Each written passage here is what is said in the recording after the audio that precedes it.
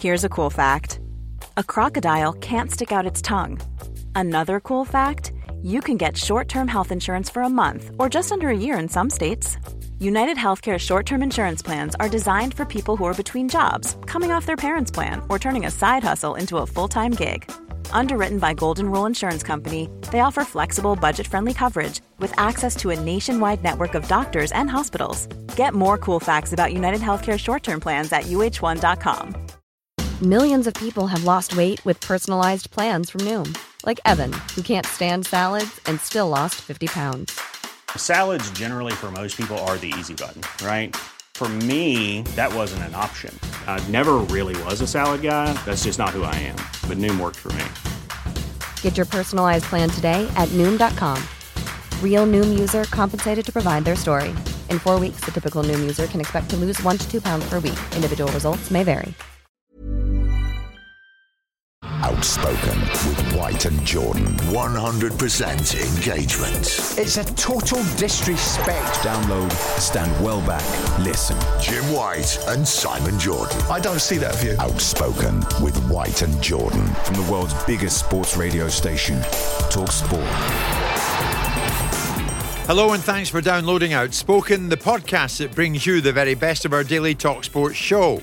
On today's show, we were joined by Conor Benn's defence team as they believe they've gathered evidence that the boxer did not take a banned substance.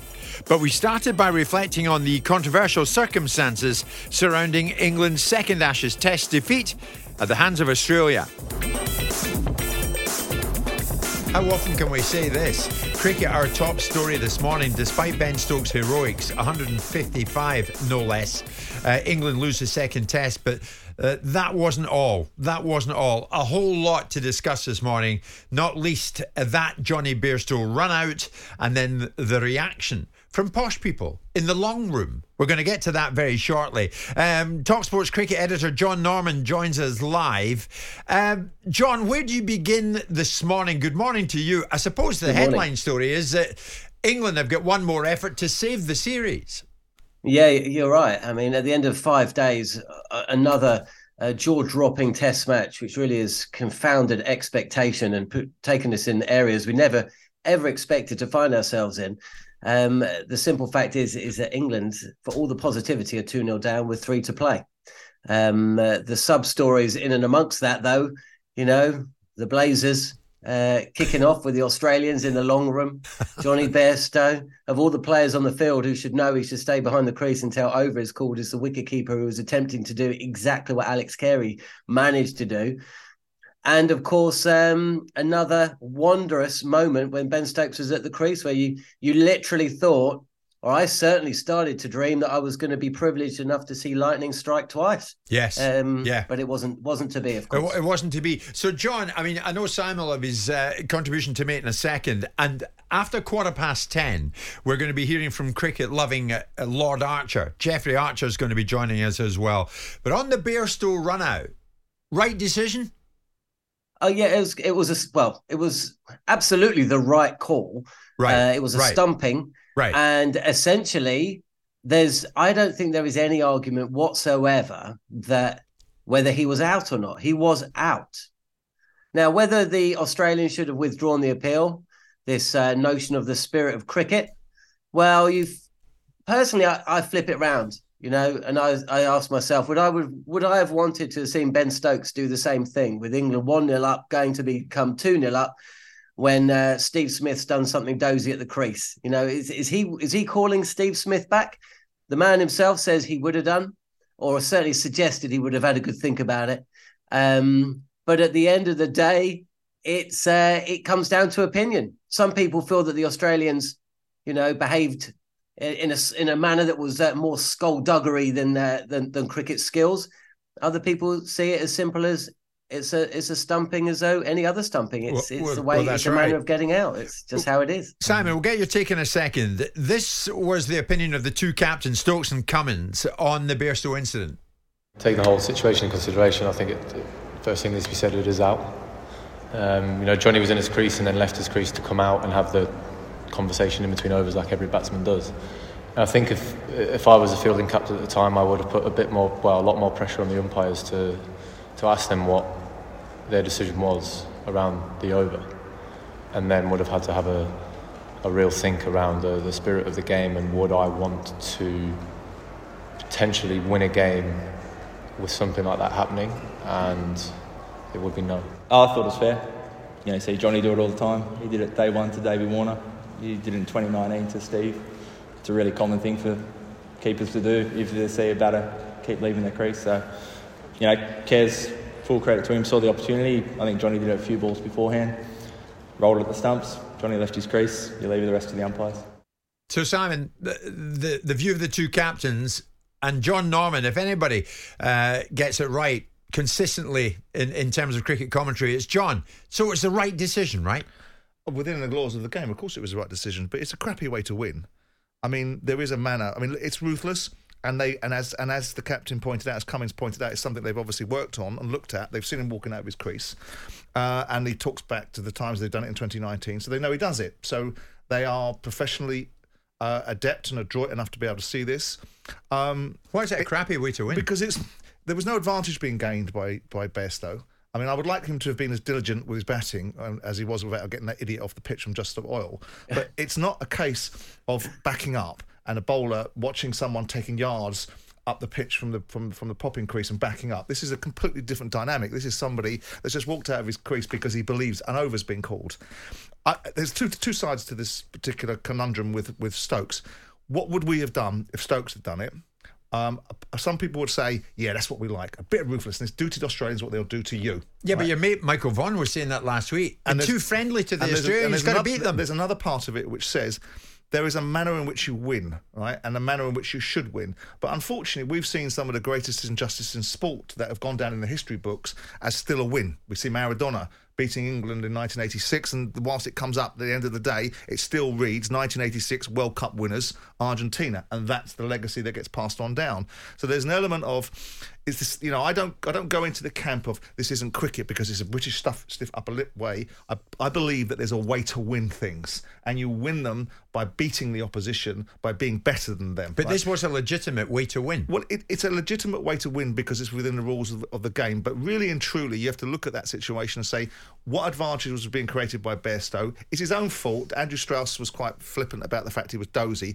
I listened to a lot of those captains and people speaking after the game. Peterson, who just says things to create controversy anyway and make it all about himself, and Strauss. And I look and I think, I tell you what, I don't think you'd be quite as laissez-faire about it if you'd have been involved in the situation. But this is the nature of the beast. And when you go into the MCC room, when you listen to those members, these Australian players, they're the worst for the sledging. They've got plenty to say for themselves. And all of a sudden, a couple of members say a few things to them and it's a 4-act play. I mean, let's have it right. I know, but I mean, let's have it right. I do think people should keep their trap shut, and the members should have, if we're going to be in that environment and say it's not the spirit of cricket over here, then it's not the spirit of cricket for their behaviour to be giving it to the Australians. But the Australians making a 4-act play out of it is just, I just think it's slightly laughable, given the way they conduct themselves half the time. I'm not so sure that they made a 4-act play out of it when the MCC stepped in and kicked these 3 out. I mean, John, what's your take on this? Could you ever have envisaged the old school tie brigade copping for it in the green room for stepping out of line? In the long room, I beg your pardon.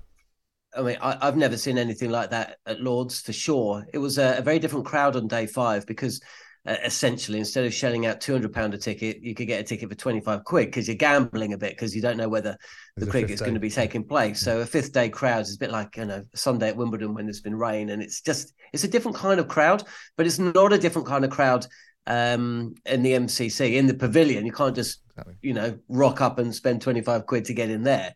I think I kind of see where Simon's coming from, but I also think, look, it might be a generalization, but the people in there are people of privilege. And I think it is a privilege to be that close. I mean, you're literally that close. You're so close to the players when they come in that I think you do have to be mindful. They have stepped off the field of play. They're not players as they are going off for their lunch. And, you can speak to Steve Harmison about how cramped the quarters are in there. It's a truly unique building in world sport, where you can have the players and the spectators so close together during a break in play. And I think that they clearly overstepped the line. and they've been punished. We move on. The Australians have got a long-standing record in terms of bad behaviour on the field, and it goes back. On the field, Chappell bowling underarm balls. On the field, though, not in this long room routine. Yeah, of course, and I think look, they overstepped the mark. Some of the footage that is coming out of it is, you can see people are genuinely angry about what they have just seen, and there's a lot of focus about what happened in the dressing room, or as the players are making their way to the dressing room, rightly so. But I tell you what, guys, I saw scenes at Lords I've never seen before. I've been on cricket tours before, and at the end of a long day's play, when people have had too much to drink, you do see incidents, you see fights, you see people, predominantly young men, coming to blows, and they're turfed out. Yesterday, I didn't see that. What I saw was like 60-something couples who've come over to England for a trip of a lifetime, getting harangued by groups of English fans and essentially giving it back. I mean, there was just widespread arguments going around the field or around the stands, wherever you looked. It was a unique position. It was never threatening. It was never going to spill over into anything more untoward, but it was certainly a unique situation, and just shows what a flashpoint that Jonny Bairstow stumping situation turned out to be. Okay, John, thank you very much indeed. Basically, one of the questions we're asking this morning is, should decorum override spice? Is it important to keep it simple, but keep it well mannered, especially in this place that they call the long room, because that is for the privileged. That's why they paid big money, presumably, to be in there. The waiting list is something like 20 years or something. Somebody tried to tell me this morning. So, I mean, have the tie-winning brigade really brought shame on the sport? One man who might tell us whether they have or they haven't is cricket-loving Lord Jeffrey Archer. He's next. 100% engagement. Outspoken with White and Jordan. We've got our minds this morning on cricket as England go 2 down in the series to Australia. But that was one side of the story. So many other aspects of the story came out of the events at Lord's yesterday. Simon's alongside me this Monday morning, and I'm delighted to say we're joined by a gentleman who, it's fair to say, loves his cricket and is one of the most knowledgeable individuals on that very topic, and he's Lord Jeffrey Archer. Lord Archer, good morning to you. Good morning, Jim. Good morning to you. Simon's alongside me. We're delighted you're back in our show. Before we get into some of the minutiae that came out of yesterday, let's talk about the fact that England are 2 down. Is this series now drifting away from England? Well, I would have said so if the teams weren't so evenly divided. I mean, we only lost the first match by 2 wickets, and frankly, we should have won it. And because of our antics in the first innings this time, we only lost by 43, despite a 91 lead the Australians had in the first innings. So, no, I think not all is lost. And on one occasion, the Australians came back from 2-0 down and won 3-2. So I think the odds are not good, but fingers crossed. Okay, so let's get to it. On this Jonny Bairstow run out, he was stumped and gone. Hugely controversial. Not in the spirit of the game and all that. But it was the right decision, yeah? Technically, the law says it was a right decision. But what I found interesting and haven't seen in the papers this morning or heard on radio and television is to keep reminding people it was the last ball of the over. If it had been one of the first 5 balls, I suspect Jonny Bairstow would have remained in his crease. But as it was the 6th ball, and he'd been bowled a bumper, he leant down. I watched it very carefully. He leant down. It was the 6th ball. It landed in the gloves of Carey, and he assumed that was the end of the over. Now, you can describe that as naive, as several papers have. But in the spirit of the game, it might have been wise, perhaps not for Carey, who, to do him justice, may have done it on the spur of the moment. But the captain, Cummings, might have walked over to the umpire and said, as Brealey did on one occasion, I don't think we'll go ahead with that. We'll withdraw that appeal, sir, and walked away. Not a hope. Now, what is really interesting for you two to discuss is it's not long ago in Newlands, South Africa, that two people who were on that pitch, Smith and Warner, when they were captain and vice-captain of Australia, admitted ball tampering and cheating. And when they were confronted with it, Smith burst into tears and said, if I'm ever given another chance, I'll never do anything like that again. And Warner said, yes, I have been caught cheating. I'll never do it again. One of them might have walked up to Cummings and said, this isn't in the spirit of cricket, but neither of them did. So Jeffrey, I brought that up.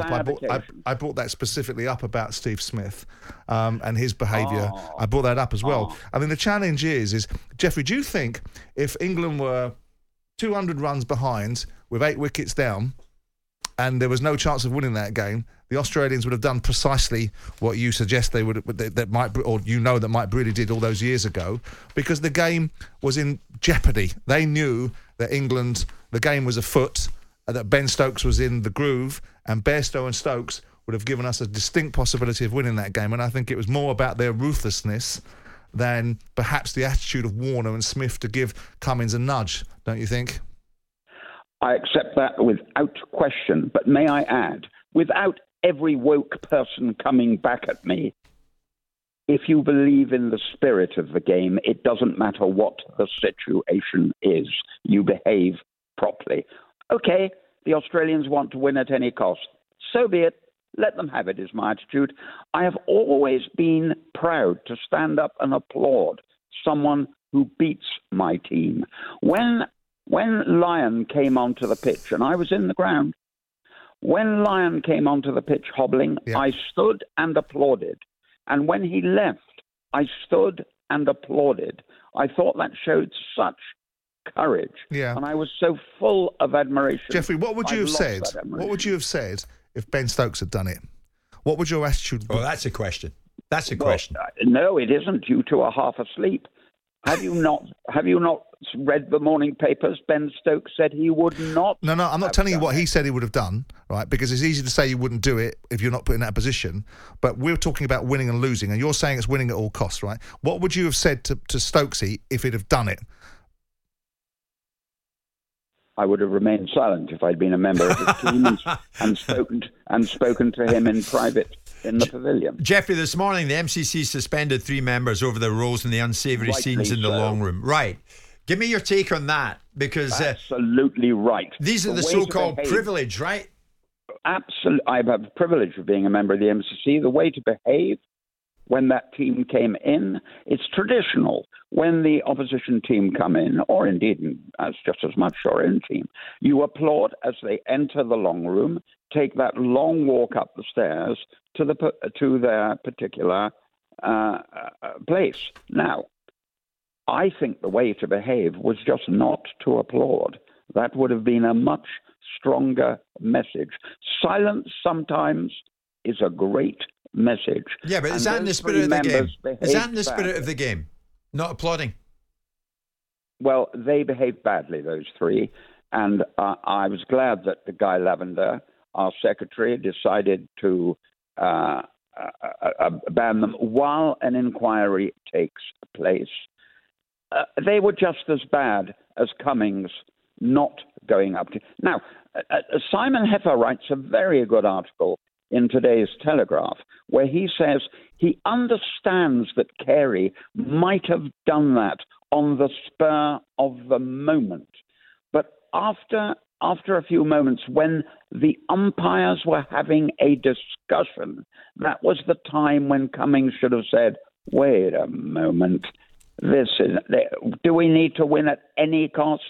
And to which Cummings decided, yes, we need to win at any cost. Did you hear what Cummings said, though, about the fact that they've tracked this and they've seen Bairstow doing it, and it's actually in their vision line, Jeffrey. They talked about him doing it in 2019. So this wasn't a case of Carey acting in isolation. This was something they knew that Bairstow did. Yes, which does show that the suggestion in the Times this morning is that he was naive. I'm not saying that Carey didn't keep to the law. I'm not saying that wasn't the correct. I'm not saying they didn't even track it. But come on.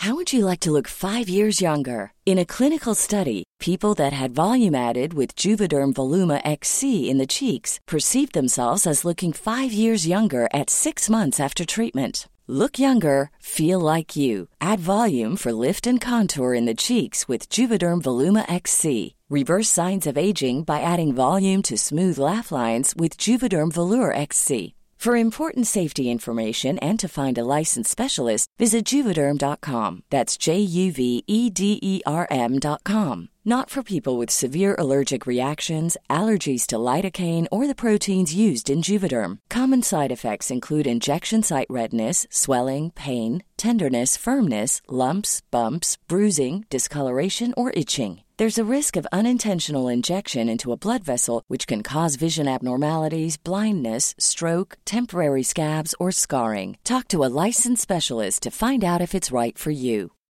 Millions of people have lost weight with personalized plans from Noom. Like Evan, who can't stand salads and still lost 50 pounds. Salads generally for most people are the easy button, right? For me, that wasn't an option. I never really was a salad guy. That's just not who I am. But Noom worked for me. Get your personalized plan today at Noom.com. Real Noom user compensated to provide their story. In 4 weeks, the typical Noom user can expect to lose 1 to 2 pounds per week. Individual results may vary.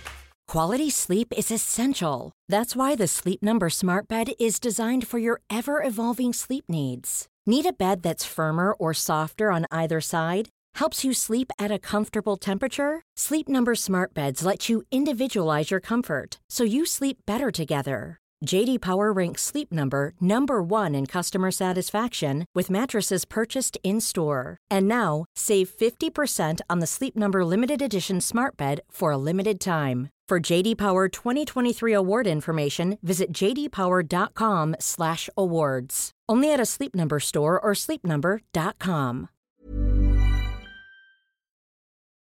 Download, stand well back, listen. Outspoken with White and Jordan. From the world's biggest sports radio station, Talk Sport.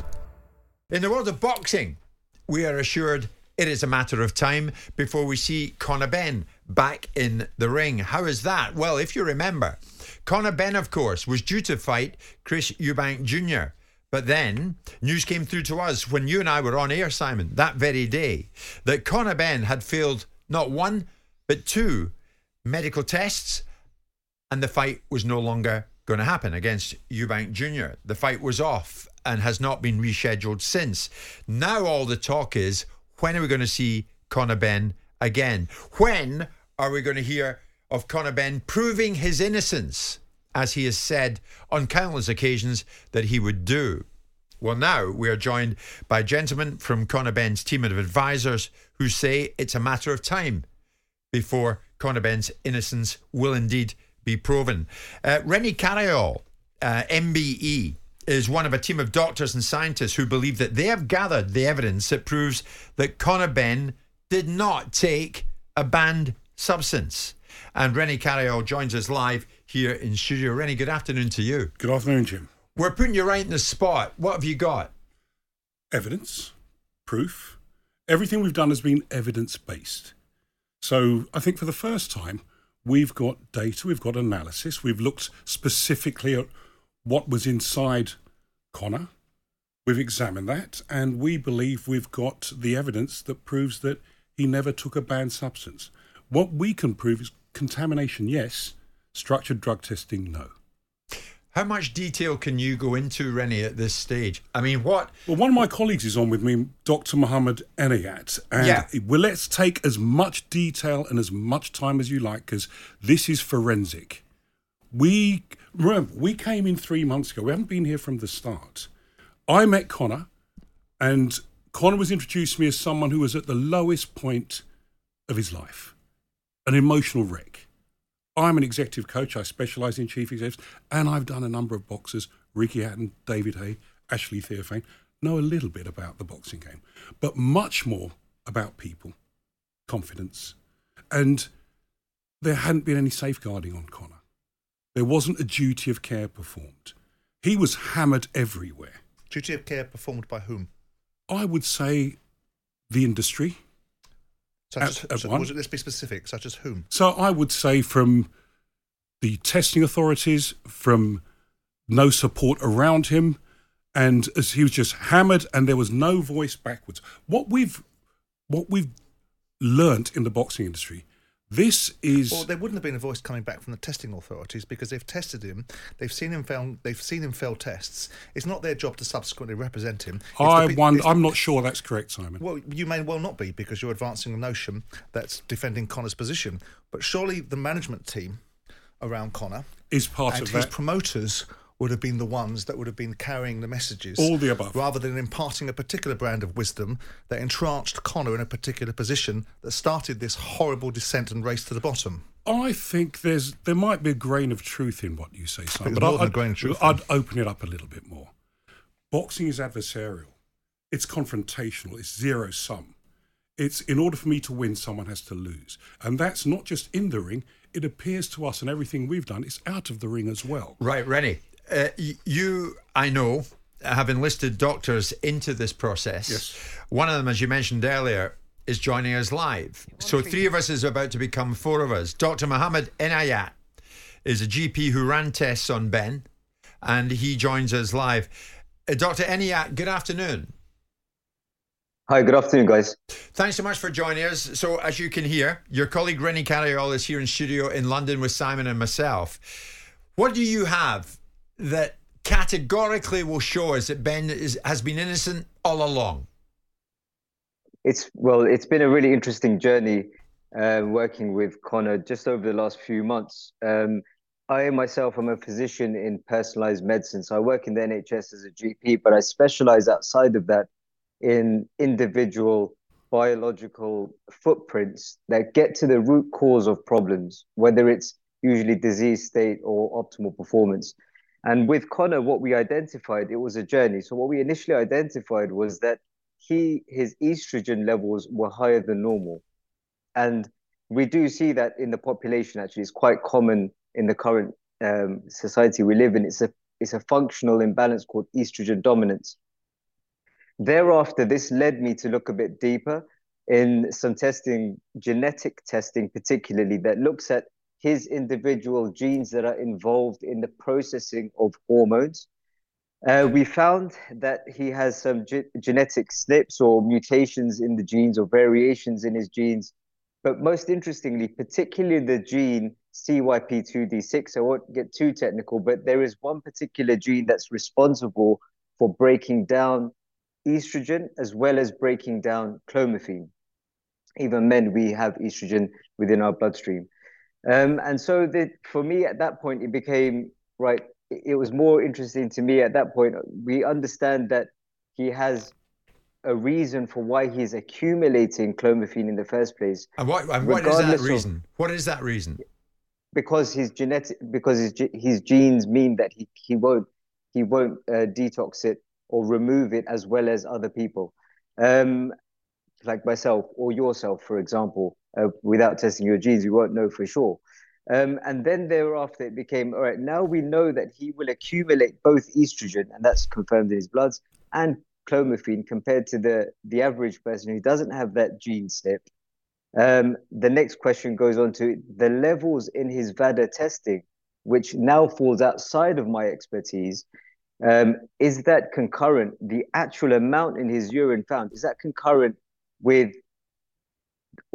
taking the drug orally or from contamination from food? Because by that point in March, I think, when we started to work with him, WBC had already come out with the suggestion that it could be coming from eggs based off a study that was done in 2022, I assume. Yeah. So then we sought out scientific experts in the realm of clomiphene pharmacology, experts that have published more than 70 papers in the study of clomiphene itself, the drug, and how it's broken down within our body. And then also another expert from the Institute of, who's worked in the Institute of Doping in Maastricht, And they're both scientists with multiple published papers. Like I said, it was outside my remit at this point, so we sought their expertise. We passed on all the information that we had gathered, his blood tests, his genetic SNPs, and the VADA results. And then we commissioned them. And they came back to us suggesting, with further evidence, saying that actually the amount that was found in Connor's urine of clomiphene and the actual breakdown of clomiphene, the metabolite of it, was consistent with the metabolite or the breakdown products of clomiphene if it's coming from chicken as the source. And that's what we're now. And now we have to believe this now, do we? That Ben is a special case, and that this proves beyond any doubt. Not so much a special case. He's innocent of taking any drugs that were prohibited. What our two specialists showed, who've been working on this for years, it's affected professional cyclists, athletes, tennis players, and boxers before, all having the same case. And one of the things, and Mohammed, you may want to talk about this, and what it said to us, if me and you took the same things, they may not come out in the same way based on our genetics. I understand. And in Conor Ben's case, he came out differently because of his genetic makeup. Doesn't it say a little bit more than that? Doesn't it say that the metabolizing of clomiphene in his system is commensurate with consuming something like eggs rather than having it doped? Yes. So the way he metabolizes it. But I'm interested to see how you've managed to correlate the two. I'm assuming the doctor will be able to answer this question. Yes, please. If we're talking about comparing the likely outcome or the reality of scientific outcome, which says clearly this metabolization of this drug has come in a certain methodology, have you been able to compare what the metabolism would look like if Conor were doping, and so that you can see the comparison, or am I going off on a tangent that doesn't make a lot of sense? You're absolutely right there, Simon. So there was a study in 2022 conducted that compared athletes or individuals, participants that took oral clomiphene, so injected versus eggs that had come from chickens that were injected with clomiphene. And you can see the outcomes are markedly different. Yeah, so there's actually a published study in this that but shows again, that if we're getting into the territory of uniqueness, how does that then translate into the fact that Conor is a unique individual? He metabolizes, thinks something different to myself or Jim or Rennie. How do we then draw a parallel between tests that have been done on other people and Conor himself? Well, I'm coming to that. So basically, the study showed that the breakdown products, the metabolites of the clomiphene that were detected in the urine of the different participants, one from oral and one from the eggs, were different. Then the same metabolites that were found in Conor were consistent with the metabolites that were found in the participants that took eggs. That were injected with clomiphene. So that's the second part of it. Exactly. That's the second part of the investigation. Dr. Enyart, what many people are asking this lunch hour, looking at the messages as you're talking, as Rennie's talking, as Simon is talking at this stage. If this is a genetic issue for Conor, why hasn't the test shown a positive response, a positive result before? Why hasn't he tested positive before? So he's tested positive twice, I believe, and then subsequently he tested negative. We don't know when he consumed the eggs that came from that were injected with clomiphene, but it can stay for him up to 4 months, even longer after the consumption of eggs. He may well have had normal eggs thereafter. So we can't correlate that, but what we can confirm that the breakdown products that were found in his urine are consistent with the breakdown products that come from eggs from the study conducted in 2022. I understand. We're going to take a quick break. As we head to it, Dr. Enyart, in a word, does this exonerate Ben? I believe so. I believe it exonerates Ben, and we should be looking at athletes from an individualized testing perspective. Okay, Rennie Carriol, does this exonerate Ben? Yes, but we should be having this interrogation by UKAD, not your honourable selves. It should be UKAD. And but you will be, won't you? You're presenting the evidence to them. We've reached out to them. We've contacted them. We're waiting for them to come to us. And why they're not coming to us, I'm struggling to understand. Okay, while we're on air, we'll try and contact them ourselves. Your 100% essential download. Outspoken with White and Jordan. Right now, we're in the presence of Rennie Carriol, MBE, who, along with Dr. Mohammed Enyart, leading Conor Benn's team of advisors. Of course, Conor Benn, widely reported to have failed not one but two medical tests prior to him fighting Chris Eubank Jr., a fight that never happened.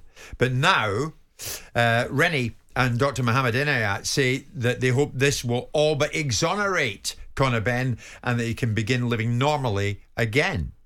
So in the meantime, the ball, it would seem, Rennie, Dr. Inayat, is firmly in the court of UKAD and the British Boxing Board of Control. Before we go back to Dr. Inayat, Rennie, tell me, is that the next port of call? That you've pushed all that you've got, that you believe exonerates Benn to UKAD, to the British Boxing Board of Control. But am I right in thinking you're still waiting for some kind of response? Yes. What we've found, I think, is beyond Conor. It might even be beyond boxing, and it might be for sport in general. It's what Simon was alluding to. We've found a breakthrough, something that no one, a young 26-year-old elite athlete, shouldn't go through what Conor's been through. He hit a low point. The reason we got involved, because he was an emotional low point, and I've seen that before in senior executives. There's something that I've learned the match between coaching chief executives and elite boxers. Best job in the world, toughest job in the world, loneliest job in the world. In the ring, there's someone in their corner. Outside the ring, I'm not sure I quite see that. Right, so Benn needed help, and he enlisted your help. And you've come to his rescue in this situation. A mutual friend introduced me like because going he on was Piers Morgan and everything else that he did. I don't when understand he seemingly that. seemed ill-equipped at the time was the wrong tactical move to make. Unprepared, uncoached, no narrative. Let's be frank about it. So when did he first get in touch with you two? So a mutual friend introduced us, just said, I need every favour you've ever owed me, I need you to see someone. In an hour, he was sitting in my office. And I saw a broken wreck.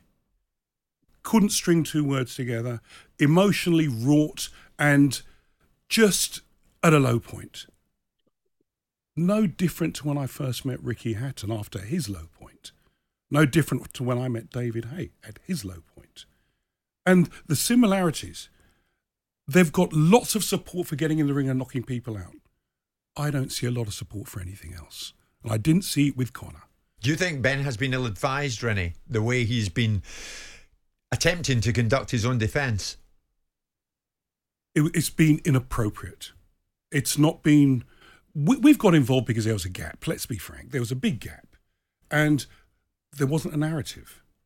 There wasn't any defence that I could see. There wasn't a plan. So we grabbed it and put it in place. And I speak to him every day. I have to. You speak to him every day? Every day. He knows you're on with Simon and myself this lunchtime? Yes, he does. All right. Okay. So we've got him in a different place now. He wasn't in a great place when he's in a much better place now. On day one when you met him, Rennie, did he say, I'm innocent of this? Consistently without fail. And we wouldn't have touched him if we thought for a moment he wasn't. Dr. Inayat, I know your time is limited because you're a busy doctor. You've got patients to see. Many people getting in touch. You picked a very good time to be on with us. Monday lunchtime. I mean, it's peak listening time. Convince us then, Dr. Inayat, that this, as Rennie is saying, this will be the conclusive evidence that Conor needs to allow him to resume his career. Convince us in layman's terms. I think one of the, being involved in this case and seeing the subsequent questions and the subsequent conversations that are happening, it's been interesting to observe chronologically what's happened. When the WBC came out and Conor Benn himself came out and said, no, it's not because of eggs. That's been a real sticking point. And if we, in the interview that we did with Matt, he went into detail, explained why he actually came out and said that. And it was because the defense that he was putting together with his team at the time was suggesting that there was contaminant coming from the equipment rather than anything else, right? And so they didn't even consider the fact that his own individual biology could explain why he's accumulating clomiphene in the first place. And that's why he vociferously came out and said, no, it's not eggs. And so when this was presented to him, he said, look, actually, your genes don't work and you can't remove clomiphene wherever it came from. And the amounts that you have, trace amounts, are consistent with potentially coming from chicken. But furthermore, the breakdown within your urine of the clomiphene products that you're excreting are consistent from a study that's been conducted, commissioned by and partly sponsored by the Institute of Anti-Doping.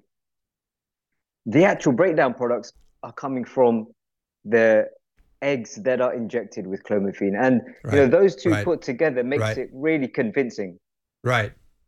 I mean, you two are professionals at the top of your game, clearly, and you wouldn't have come near us if you didn't think you had a case to offer, and that the facts were there. Correct. When are we going to see him fighting again, Rennie? We're not involved. Our job was about his reputation. We take no interest in his fighting, the promotion, the game. We're just here to protect his reputation, salvage his reputation. And let me be clear to the points you alluded to earlier, which I happen to agree with. When he was first charged, when he's found to have failed the test, his response was a boxer's emotional response. And I think the coaching we've done, that wouldn't happen again today. Right. This will be conclusive. This will be conclusive, will it, in your eyes? But it won't be, Jim. It will give everybody that has put clomiphene on the doping list a headache, because you've got to look at the way that the body absorbs this particular substance. And that means you're now looking at the reality of whether strict liability, because the obligation upon Conor doesn't shift. The evidence starts to move weight in a direction that gives Conor an opportunity to have a different kind of dynamic with UKAD that he should have engineered in the first place, which is embracing the situation rather than going on Piers Morgan and telling the British Boxing Board of Control they can go and do one, and so can UKAD. All of that are PR choices that, for whatever reason, Conor decided to make. He decided to turn it into an adversarial situation. I understand your point of view about zero-sum I'm not games. sure he knew any other way. Well, okay, but which is why we're here. But it is perplexing because he has heavyweights around him, like this guy Mike Morgan, that were structuring and engineering him in a certain way and wanted him to go down a certain path. But where we are now, Jim, is he still? Has he had his hearing yet? With UKAD? Yeah. No. Right, so then you'll be in that hearing. So the fact of the matter is that you'll have your opportunity to present your evidence. Yes. And the reasons why you haven't heard from UKAD yet, I suspect, is because you haven't had a hearing date. They should at least acknowledge them. We've contacted them. We haven't had anything. They don't have to acknowledge them. The fact of the matter is, when the hearing date is applied for and the hearing date is set, a hearing date that could have happened... There's a stage before that, Simon, in that just talk to us. We've contacted them. They've said, what do you want to talk about? We've gone back to them. We've heard nothing since. But with due respect, you're assuming that UKAD's process has to be adapted to your newfound intelligence. To anyone. I think just contact anyone. Courtesy of an acknowledgement. But again, you're not in this equation. You're in this equation because Conor Benn brings you into his defence team and brings you into an environment where he will answer the charges. Thereby I am. Your 100% essential download. Outspoken with White and Jordan. Thanks for listening to Outspoken. Don't forget to leave a 5-star review and subscribe so you don't miss an episode. We'll be back tomorrow.